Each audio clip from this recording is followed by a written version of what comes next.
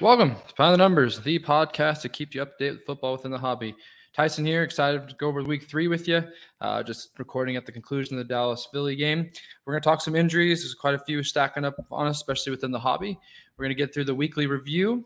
We're going to also talk a little bit about the rookie production, some hot and cold players, and there's kind of 5 things I'm looking towards next week that I'm keeping a close eye on. Again, I want to mention our sponsor, Queen City Brakes. Harris and Avery and the guys are there have a lot of Bowman Chrome going on right now. The new Bowman Chrome release. If you mention Behind the Numbers, when you guys join one of their breaks, you get $10 off any break that they do. They have a lot of good 1-box, 2-box breaks as well that are affordable for football, baseball majority, but they do have some basketball here and there as well. So check out Queen City Brakes on the Facebook group. Now it's time for the show.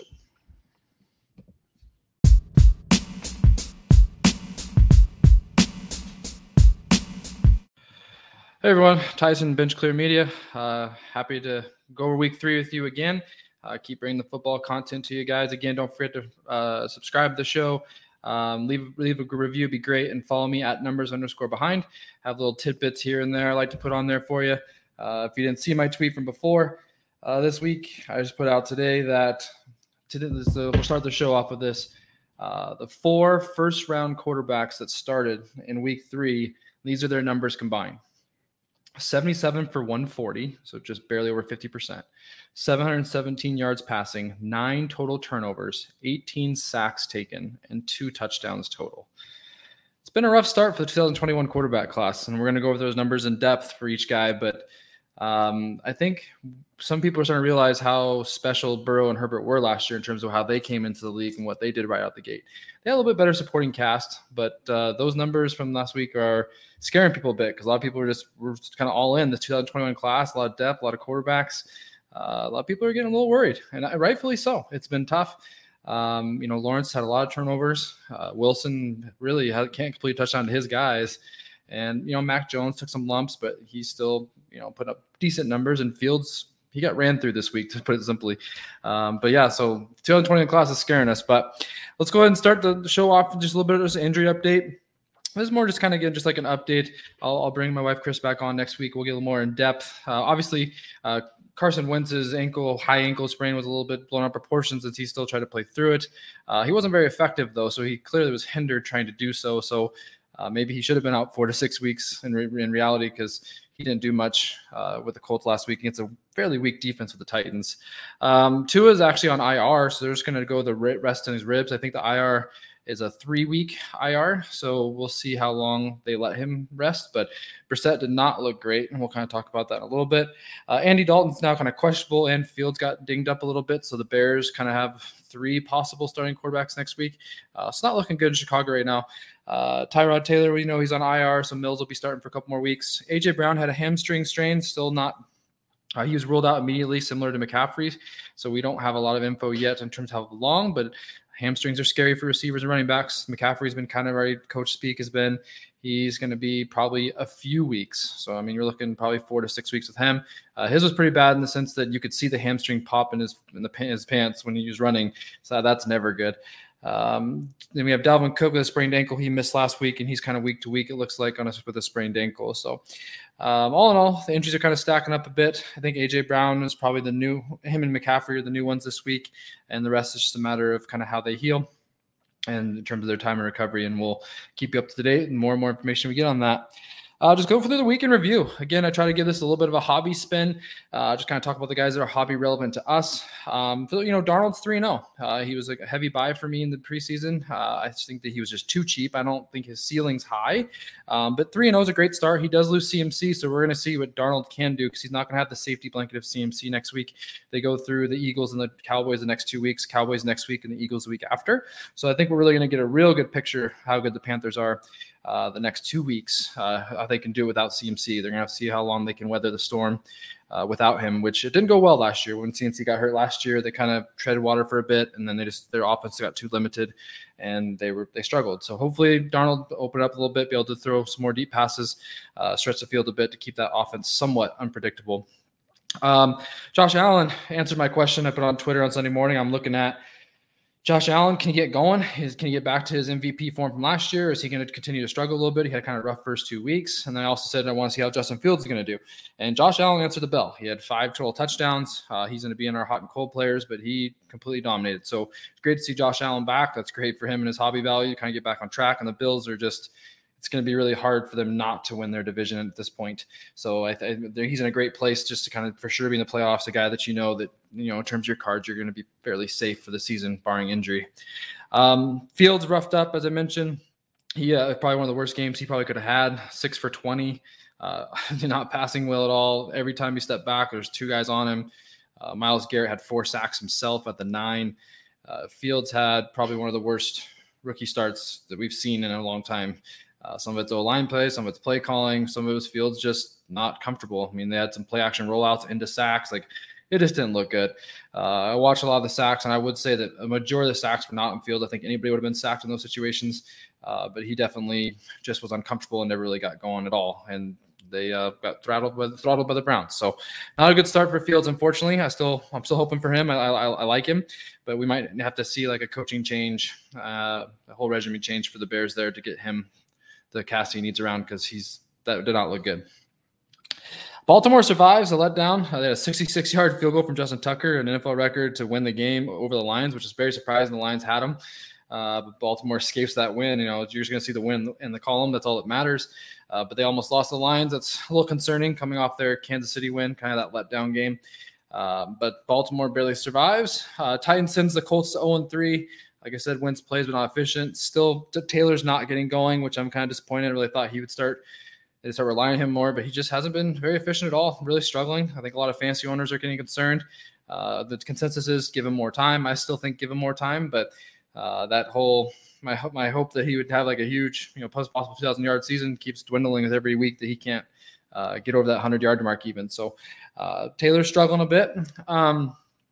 A.J. Brown hurt in that game, so we'll see how the Titans' offense changes a little bit. But they've kind of in that game already. Tannehill pretty much had 9 different receivers, I believe, and Derrick Henry is normal Derrick Henry. And the interesting thing about Derrick Henry right now, he had 100 yards rushing, and he's also like last year he had 19 receptions, and he's already at like 14 this year. So he's on a crazy pace for receptions this year, which is really big for his hobby and fantasy value, that he's being more involved in all aspects of the offense instead of just running. So I mean, that's great to see. He can be on pace for around 60 receptions, I think they said. Herbert beats Mahomes. Huge game for Herbert and his legacy. I think I don't think it defines his legacy, but it's definitely a big step.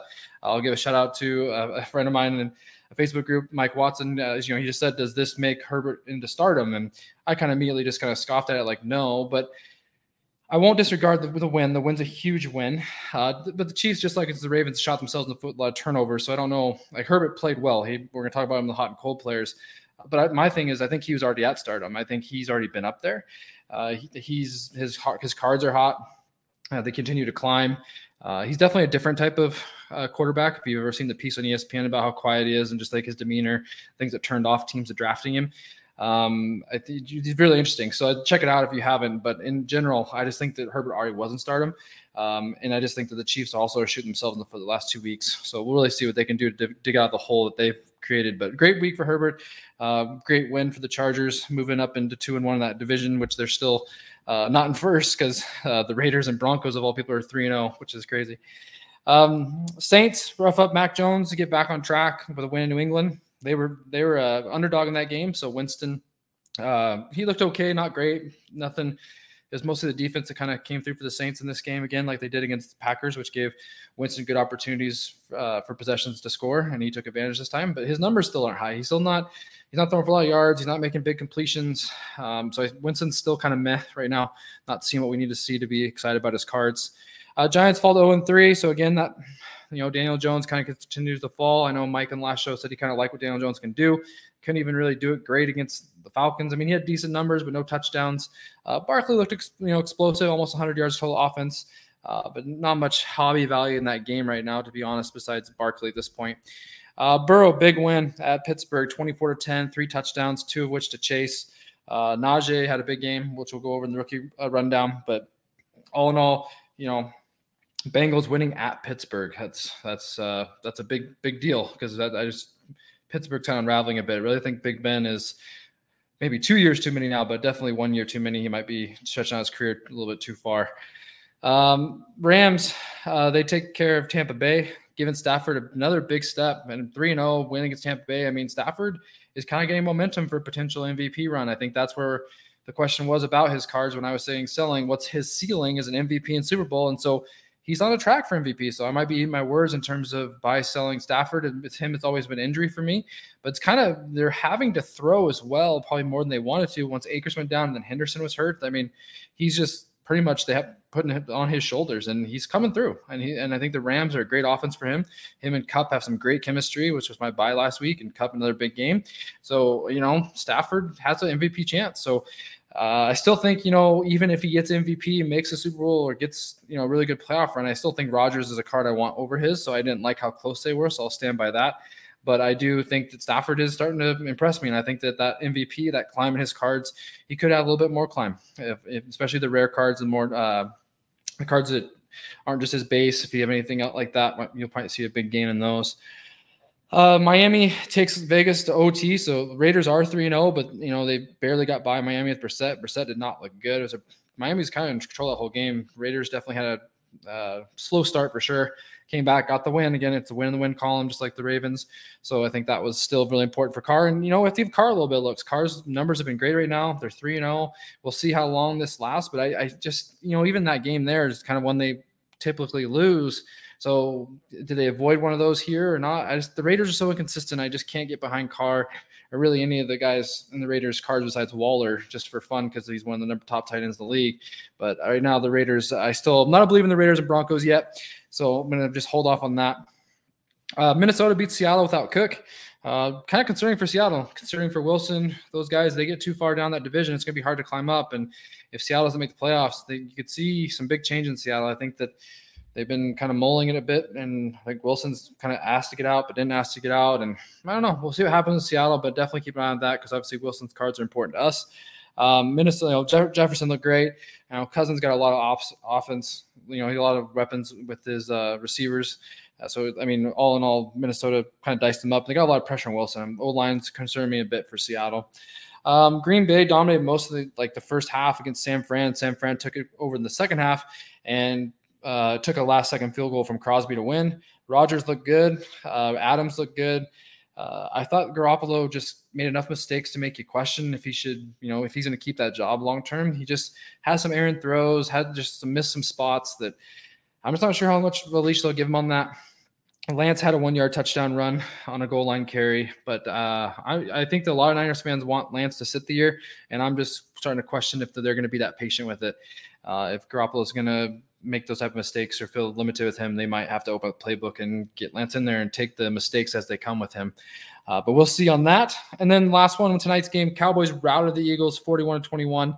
Hurts struggled. You look at his box score, didn't look too bad. He had some yardage at the end, but he was roughed up pretty good there. Was pulling the ball down pretty early. A lot of times when he's dropping back, and I'm not sure. Again, I'm just worried about his passing ability. Have been the whole time. He's still a sell for me, not a guy I'm trying to invest in. I just don't see. He does a lot of just lob balls. He had a pick six tonight, but a couple of just lob balls that just weren't. They didn't make sense. There's receiver with two defenders and just throwing it up for grabs. I don't know. Hurts, I'm just still off. Let's keep it simple. But Cowboys look good. Their defense is getting after the quarterback quite a bit. Zeke had a good game as well, and Dak, all in all, pretty good game for the Cowboys on their half. Just kind of going to the rookie production here. So again, this is gonna be pretty bad for the quarterback. So Trevor Lawrence was 22 for 34 for 219, 1 TD, 2 picks, 2 fumble loss on 3 sacks. So again, Lawrence 4 turnovers. You're not seeing the progression. You're not seeing him get better each week. It's been kind of the same story the last 3 weeks. So you're just hoping that he'll start to get some momentum and we'll start to see some gains from the number 1 overall pick. But just a reminder that Peyton Manning led the league in interceptions his rookie year. There should be no super concern. And I think we all knew the Jags weren't going anywhere this year. So kind of take your lumps, see if they get some momentum down the stretch and see what this team can become. But right now, definitely a little bit of concern of how much he's turned the ball over. You have to be concerned, especially for what the rookies showed last year. But again, I will make the point that, Herbert and Burrow both had probably better weapons coming right in, and better team around them coming right in. I think Burrow's was rougher, obviously, the O-line, which cost him his knee. But Herbert's team, I'd say, with the receivers and the running backs, he had a lot more to work with. So always keep that in mind. Mac Jones, 30 for 51, 270, 1 touchdown, 3 picks, 28 yards rushing pitched in by him, which is kind of surprising. Zach Wilson, 19 of 35 for 160 and 2 INTs. So I think Zach Wilson's at under 300 yards and 6 picks in his last 2 games. So that's quite concerning. Jets aren't getting any momentum either. They got shut out by the Broncos 27-0, basically kind of cementing themselves as probably the worst team in the league right now. Fields, again, 6 of 20 for 68 yards on 9 sacks. So he had 9 sacks for a loss of 67 yards. So if you think about his passing contribution, 67 yards lost in sacks with 68 yards passed, that's a 1-yard passing day. Rough day for Fields. Again, not all on him, but still a rough day, first day, either way you look at it. He does take some of the blame as well. Again, Lance only had 1 rush for 1 touchdown. That was it. Jamar Chase, 4 receptions, 65 yards, 2 touchdowns, up to 4 touchdowns in 3 games. That's an awesome start for rookie receiver. I'm going to have for the next show, I want to see about what Jefferson's total was last year. I just can't remember off the top of my head, but he might be coming up to that kind of Jefferson-type rookie year, which was better than Moss. So I'm excited to see what Chase can keep doing. Waddle, very inefficient game, 12 receptions for 58 yards on 13 targets. So he caught all the targets, but didn't go anywhere. 12 catches, 58 yards. He kept getting stuff behind the line, trying to pretty much just extend the running game with Brissett. They couldn't do much down the field. So he was trying to give me quick hits they could to see if they could pop. Devonta Smith was a little bit slow tonight. I didn't update his numbers, but he probably had 4 or 5 catches. He's getting some deep looks. They do have him involved. I think he's still kind of their go-to guy, which is impressive for a rookie. So I like what I've seen from Devonta. Najee, 14 for 40, but more importantly, he had 14 catches for 102 yards. So once Juju Smith was out, they turned Najee Harris as their main receiving weapon. He cashed in. I mean, 14 catches for him is huge. Javonte Williams, 12 for 29, 1 touchdown, and Davis Mills on his opening night on Thursday, which 19 for 28 for 168 and a touchdown. So not terrible for him for his first game. So show a little bit of something, which is good for the Texans taking a shot. But all in all, the rookies, like I said, those top first-round running backs are really concerning us in terms of their turnovers. So we'll see if they live to see another better day next week. But right now, we're all kind of looking back to 2020. I think Ty and Breaker Culture put out a tweet that said, hope you're holding 2020 wax and not saving for 2021. So I think right now he's right on. I would argue that 2020 is just 2 guys right now. I don't think anybody's looking forward for Tua or Hurts right now. But 2021, we still got a few guys that are still alive in terms of when you think they could be good. But 100% Herbert and Burrow are the guys right now, that's for sure. Hot and cold players. So, cold players, I just went to the injury guys for the most part. I mean, McCaffrey, a bad hamstring strain. So the thing with McCaffrey is he does something that most running backs can't do, which is be a 100-yard receiver, 100-yard rusher.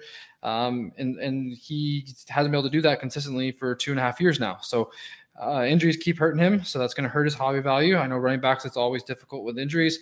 You were just hoping he could stay healthy, and that last year was just kind of a fluke, but now we're starting to kind of have continued issues with him. So you just hope that's going to stop, because if he doesn't stop, then his hobby value is obviously going to decline, because his career will never be what we thought it could be in terms of his numbers. I really wish he would just stay healthy, because I think he's a great player to watch. Dalvin Cook, who was one of my sells in week 1, he's out with sprained ankle. I don't think it's major. I think he still have some big games in him this year, but again, he just kind of always is dinged up. I just think his longevity of his career especially is going to be low. So if you're not a Dalvin Cook PC person, I would definitely look at moving those once he has a couple good games still. Julio Jones, 3 for 47. Again, he's just not – with A.J. Brown, it just didn't seem like they went to him much.